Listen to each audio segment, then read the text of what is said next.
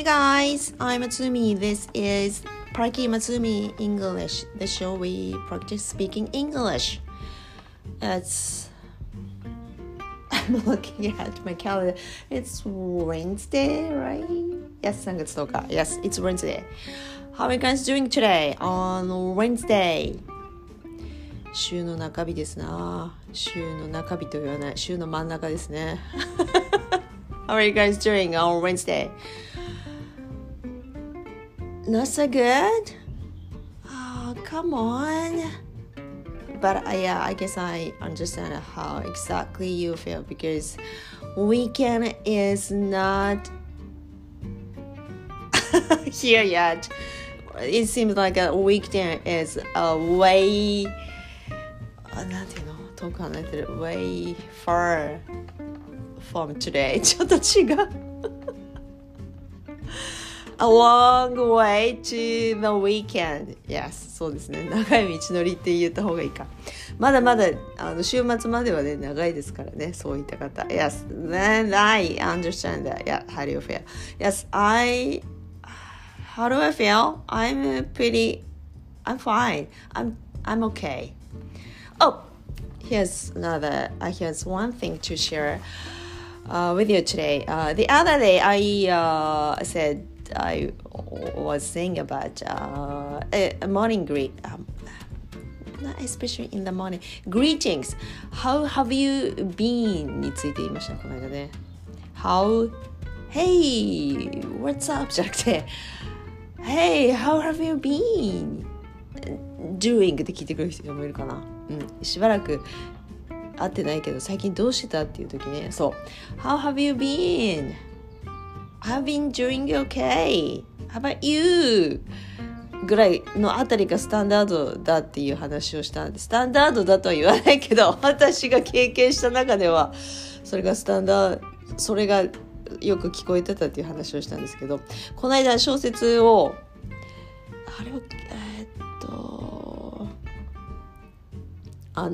小説を読むのがめんどくさくっていうのとプラス誰かが小説の内容を読み上げてくれてるやつを一冊丸ごと買うっていうことが今できるじゃないですか。いい時代ですね。小説1タイトル分丸ごと読んでくる。もう5 hours とか6 hours とか全編ねなんですけど、私今使ってるアプリのオーディオブックそうオーディオブックって言った方が早いね。オーディオブック本を読むんじゃなくて本を聞くんですよね。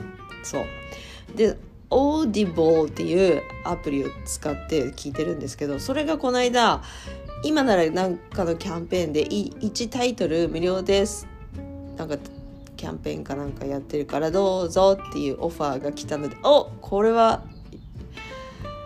いいぞと思って1タイトルタダで購入したんですね。タダで購入って言い方あるかなフリーオファーがあったので前にオーディオブックを1冊前もフリーオファーの時にゲットしたやつがその続編が出てたので、これは続編は読んだら楽しいかもと思ってそれをダウンロードしたんですね。オーディオブックをでそれを今回は手元に本がない状態でコピーがない状態でその音声だけを聞くことにしたんですね。それもいいかなと思って、だから確かめることができないね。なんて言ってるかっていうのがただ自分の耳だけを頼りに、ただし音声の速度は速くもできる2倍速とかもできる、逆に遅くもできる 0.6 倍速 0.789 って小刻みにこうスピードを落とすこともできるから聞き取れなかったところはスピードを落としてもいいんです。何せ落として聞いてると話の先が進まないからすっ飛ばしていつも聞いてるんですっ飛ばしてって言わないいつもの1倍速で聞くんですけど、聞き取れなかったのは聞き取れないからいいやとして何が言いたいかっていうとまだ長くない。My point is 違う。そのオーディオブックで小説を聞いてるときに同じことを小説でセリフが出てきたんですよ。同じ How have you been? って最近どうしたっていうセリフが来て、ほらやっぱり使ってると思って、でその後聞かれた相手はなんて答えてたかっていうと、じっくりね耳を傾けてたんですよ。なんて言うかなと思って、 I'm hanging there, I'm hanging there, hanging there。 いや、なんとか踏ん張ってるよ、頑張ってるよ、持ちこたえてるよってことでしょうね、きっとね。でその前の話の流れから言うと、男やもめで、男やもめって今時使いますか？古い人間だなって言われるかもしれない。つまり奥さんが亡くなってしまって、旦那さんが一人で暮らしてる、ご主人がね一人で暮らしてるっていう人に声をかけたんですね。 How have you been? って。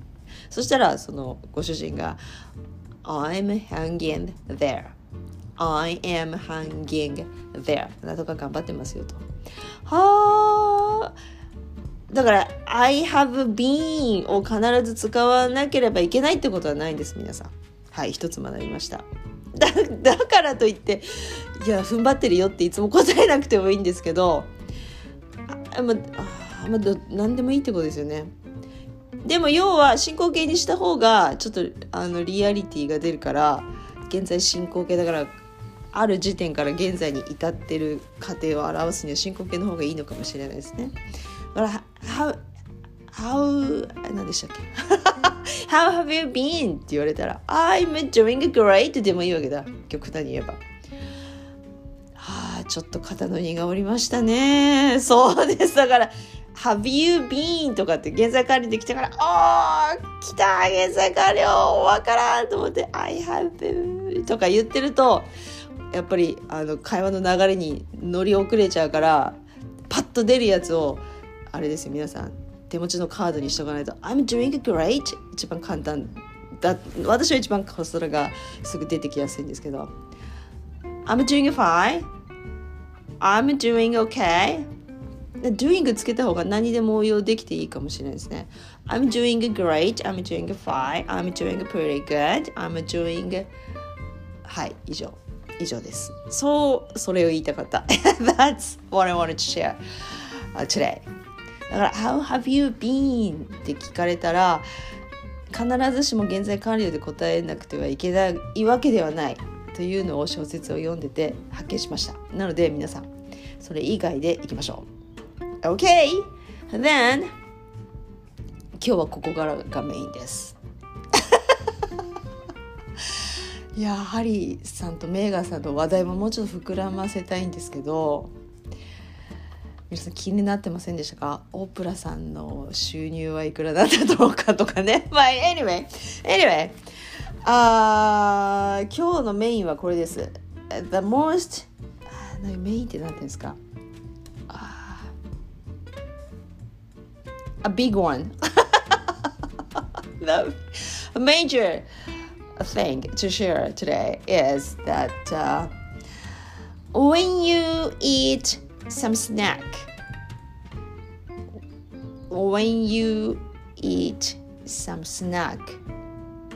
you need to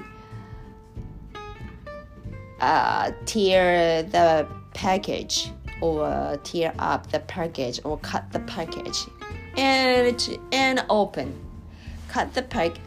You need to cut or you need to tear the package to open the package, and then you can eat some snack. わかりましたか？ When you eat snack like snack. Okay, today we're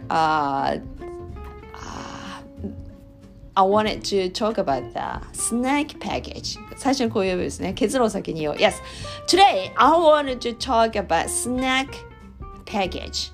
Snack package 発音いいですか？個包装になってるお菓子とか、何でもいいんですけど、チーズとかチップスとか個包装になってるクッキー、ビスケット、チョコレート、大概お菓子が多いと思うんですけど、一個ずつおせんべいとかね、個別に包装されてるものを食べるときに tear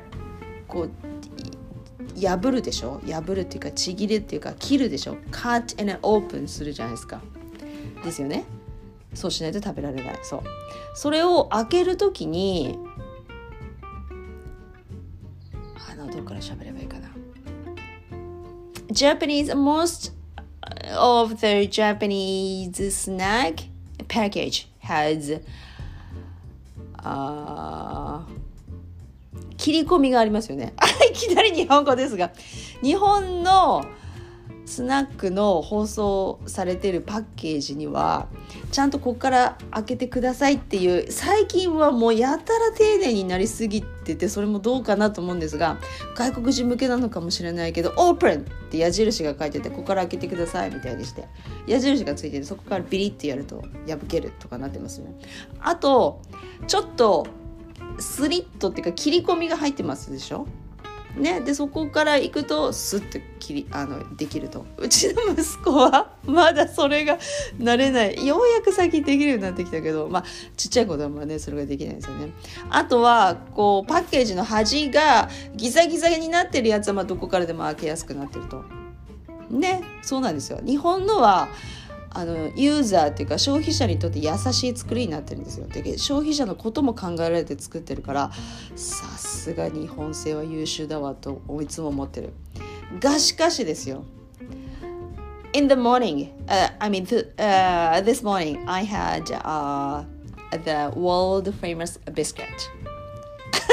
world famous じゃないと思うんですけど、赤いパッケージの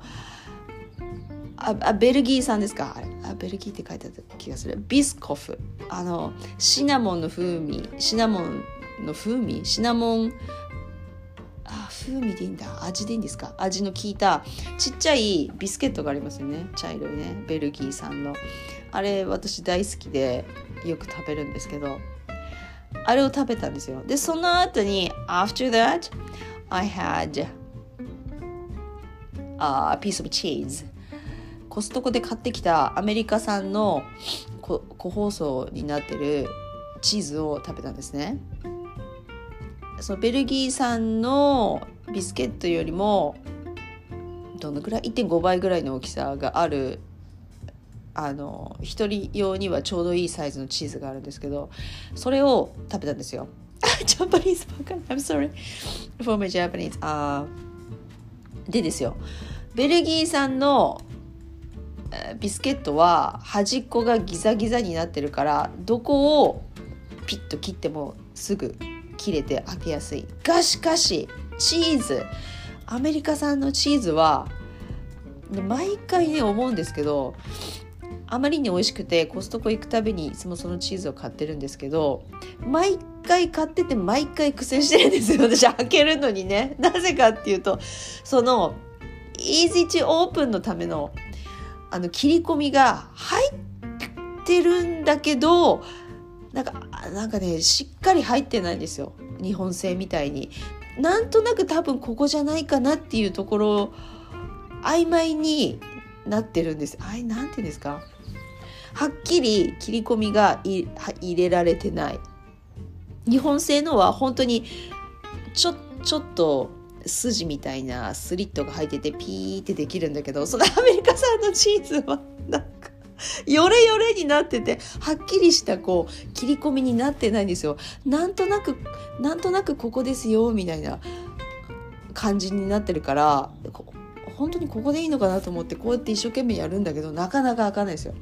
And it took me like a minute to open the package。チーズを食べるのに開けるのに1分ぐらいかかって苦労してね、開けて食べるんですよ。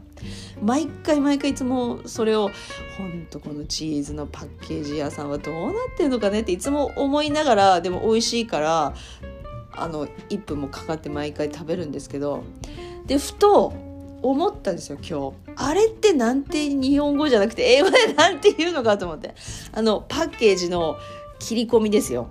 あそこってあれなんていうの？ It is for opening the package easily ですよね。開けやすくするために切り込みが入ってるんですけど、さてどうやって調べたか、切り込み。はい、わかる人なかなかそこまで気がつく人もいないかもしれないけど、そう外国製の何かを食べて初めて気がつくんですよね。日本製は優秀だと。そうなんですよ。でまず私切り込みで検索してアプリで辞書を開いて切り込みって入れて英語で何て出てくるかなと思って、そっかいっぱいあるな、いっぱいあるけどどれが近いかなと思って、で近そうなやつの英単語を今度は Google に検索のところに入れて、でイメージ検索するんですね。でお目当てのものがあるかなと思ったら、いや違うな。でスナックパッケージング、スナックパッケージングってこの単語を入れたんですね。そうするとスナックパッケージングを手掛けてる会社のホームページが出てきて、こういうプロセスで作ってんだなとかそう思って、ジップロック式になってますよとか、いやこういう風に作れますよとかいっぱいあって、近いぞと思って、と思ってずっと読んでて見つけたのが Notch だったんですよ。なんか聞いたことある。でも文脈からして前後の文脈からして多分これだなと思って、で Notch を今度日本語でなんていうか辞書で調べたら V 字型の切り込みって書いてあるんです。そうか、そういうんだと思って。だから皆さんお菓子とかのチーズとか何でもいいですけど、おせんべいの一つ一つの包装についてるイージーオープンのための切り込みは、あれは notch。その前について tear notch。tear は引きちぎるです。引きちぎらないけどね、お菓子食べてちぎるってことですよね。tear notch だそうです。いや一つ勉強になりましたね今日ね。すごく勉強になりました。だから tear notch がclearly に日本製のはついてるけど、そのアメリカ製のチーズにはねついてなかったんですよ、ティアの違う。だから非常に時間がかかる、開けるのに。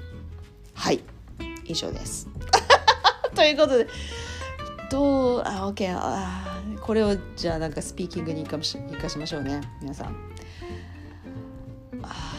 OK let me じゃあ皆さん思うことを Tear notch on snack package、スナックのパッケージ包装の切り込みについて何か英作文作りましょうか。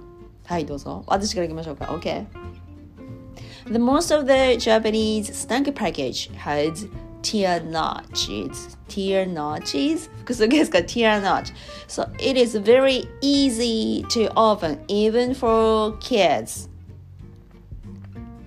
done。 どうですか、さっき言ったから言いやすくなりました。はい your turn です。tear notch 使って何か言ってください。ちょっと難しいですか？あえて言う、そこ難しいと思ってあえて挑戦する tear notch great great yeah I think you do great. I guess you do great. Not only for snack packages, even laundry powder has a tear notch. ちょっと okay. What I was trying to say is that my laundry powder bag has tear notch. こう言った方がいいですね。Yeah. My laundry powder bag has even tear notch. 私のあれです。うちで使ってる洗濯洗剤があるんですけど、今時箱で入ってる、昔はでっかい箱に入ってた洗濯洗剤がほとんど、でもあるか、今も箱売りになってるやつがあるか。うちはビニールのそれこそジップロックのでかいやつみたいなの袋に入っている洗濯洗剤を使ってるんですけど、 Even that bag has tear notch。 お菓子のパッケージじゃないけどランドリーって言っちゃった、洗濯洗剤の袋ですら切り込み入ってますね。そうなんですよ。だから it is easy to open ですね。Okay, the earlier I mentioned that the Virgin biscuit ベルギー産のそちらのビスケットのパッケージは that a biscuit package doesn't have tear notch, but the edge has edge. The edge is like a zigzag cut. The edge has a zigzag cut, so you can open easily anywhere you tear up. だからジグザグカットになってるやつはどこを切ってもスッスッスッと気持ちよく切れますね。そうです。ベルギー産のそっちのパッケージはそうなってました。OK。あと何がありますか？ Tear notch が入ってるやつ。最近外国製のは何も食べたこと最近食べたのはアメリカ産のチーズしかwell 開けにくいなって思ったやつあれがあった思い出した reminds me of something 日本製のものでも tear notch が入ってないやつがありました。それは何かというと nori seaweedパッケージですね入ってないやこの間そうだな入ってなかったな Japanese nori seaweed a package I think doesn't have any tear notches so I always use my scissors to open そうなんですよティアナッチが入ってないから切り込みのところがないからいつもハサミでこう水平に切って開けてるな。そうで湿気ると悪いからいつもジップロックのバッグに入れて保管してますけど Yes when you have a chance to go to the grocery store today please take a look at the nori seaweed section 売り場に行ってみてください。いやーわかんないメーカーによってあるかもしれないね Tear notch がね Okay then、Yes, your turn. You need to make a sentences with using a tear notch of snack package. はい、どうぞ。何でもいいんですよ。Great! Good for you. If the snack package doesn't have tear notch, it takes me too long to open it. And I am getting frustrated or upset. 子供みたいですが、そうなりますね。開けたいのに開けられないとイライラしますね。わかるな。そのアメリカ製のチーズのそのビニール袋が包装に使われてそのビニールがまたこれ日本製のと違ってしっかりめの厚手のビニールだからまた切りにくいんですよ。だから開けるのに時間かかるんですよね。Okay, I guess I was talking too much ですね。ちょっともう15分のつもりがいっぱい喋ってしまいました。Okay, then、enough for tear notch。ちなみにスペルは tear はtear ねちぎる方の tear ですが notch は notch E が入ったかなE 入らないな複数形にするときは ES ですが語尾に notch Yes, okay Then enough for that And、じゃあ最後に、For the last one I'd like to share this その小説を読んでてこれ早口言葉で言ったら面白いかなっていうか早口言葉にして練習したらそうだな面白いなと思って一文があったんですよ。なので皆さん今日やることがなくて暇だなって隙間時間があるな隙間時間に何しようかなっていつも思ってる皆さん英語で早口言葉どうですか？面白いかなと思ったのを面白いかなって思っただけなんですけど、実際に私が早口言葉で言ったわけじゃないんですけど、その小説を毎日音読してる中で見つけた英文があって、こういう英文です。Maybe you should call him back and tell him to stop calling. all の音がいいです。call 呼ぶ、電話するの call で tell 同じ音 tell で最後に stop calling ね。この LL の ALL かもしくは ELL ですか、この発音が1個の文の中に3つも入ってて、こりゃちょっと口が回らんと思って、でもそこを逆手にとって逆手にとってそうですよ、言いにくいのを逆手にとって早口言葉にしたらどうかな、面白いかなと思ったんですが、もう一回言いますね。 Maybe you should call him back and tell him to stop calling。 ある女の人がある男性と付き合ってるんだけど、その男性は妻子持ちで、でもそれを承知の上で彼女付き合ってるんですけどでその彼がこの文章の中のヒムなんですけど、だから Maybe you should call him back、 電話をかけ直して and tell him to stop calling、 もう電話かけてくるのよしてって言ったらどうって誰かがアドバイスしてるんですよ。だから実際もう別れたくてしょうがない感じなんですよね、彼女はね。でそういうのの中のお話の中の一文なんですよ。皆さんどうですか？早口言葉。 Maybe you should call him back and tell 合ってる？ Maybe you should call him back and tell him Maybe you should call him back and ここで一呼吸置いた方がいいですね。 OK Maybe you should call him back and tell him to stop calling。 もうこれ以上電話するのやめてって言うためにもう一回電話かけ直したらっていうことですめんどくせえなと思いましたけど、はい。いや早口言葉だとダメか。早口言葉じゃなくて生麦、生米、生卵ですよね、よくあるのはね。じゃなくて口の英語を喋る前の唇の動きのためのエクササイズとしてどうですか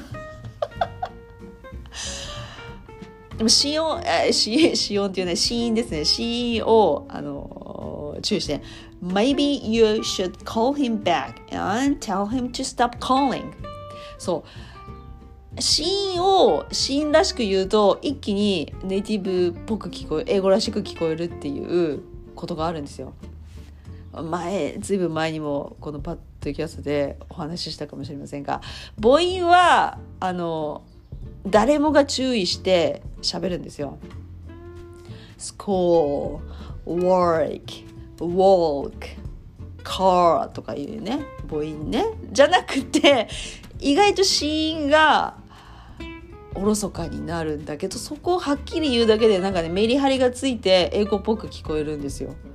お試しあれ、絶対お手軽です。これ簡単にできますから。だから maybe の最初の M の音、マミムメモじゃなくて、日本語のマミムメモよりもちょっと間を置いて唇グッと閉じるところから M 発音しません。だから maybe こうですだからカタカナの maybe っていうとあんまり口まってやらないじゃないですか、閉じないじゃないですか。だけど英語の M の音って結構グッと閉じますよね。そっから maybe っていうから、それ一個意識するだけで随分英語らしく聞こえると私思ってるんですけどね、自分の中でね。はい、ぜひ練習してみよう。エクササイズ。 Maybe you should call him back and tell him to stop calling. How's that? どうですか？ Maybe you should call him back and tell him to stop calling. ちょっと友達にアドバイスする感じですよ。いや、そんなのもう別れちまいなよみたいなことを言いたいときに Maybe you should call him back and tell him to stop calling. He is so irritating. He is so bothering. ね。ということで、はい、OK。今日はここまでしておきましょうね。OK。ちょっと長くなりました。Okay, let's call it for today. Today we learned 今日何やりましたか？Have you 違う。もとい。How have you been? って聞かれたら必ずしも現在完了で答えなくてもいいという実例を挙げました。ですね。Okay, then next one is yes, 切り込み。お菓子の包装のパッケージについてのちっちゃい切り込みは Tear Notch。 今日これが大発見だったな私。もう使いたくてしょうがないですね。Tear Notch です。ぜひ使ってください。Okay, then exercise を紹介しました。Okay, then thanks for listening again. Even it is Wednesday today and I'm Tsumi and enjoy your Wednesday. See you soon. Oh, yes, see you soon. Bye. お便りはツイッターのアカウント宛てがEメールアドレスも載っけておいたのでそちらまでどうぞ。Then again, see you soon. Bye.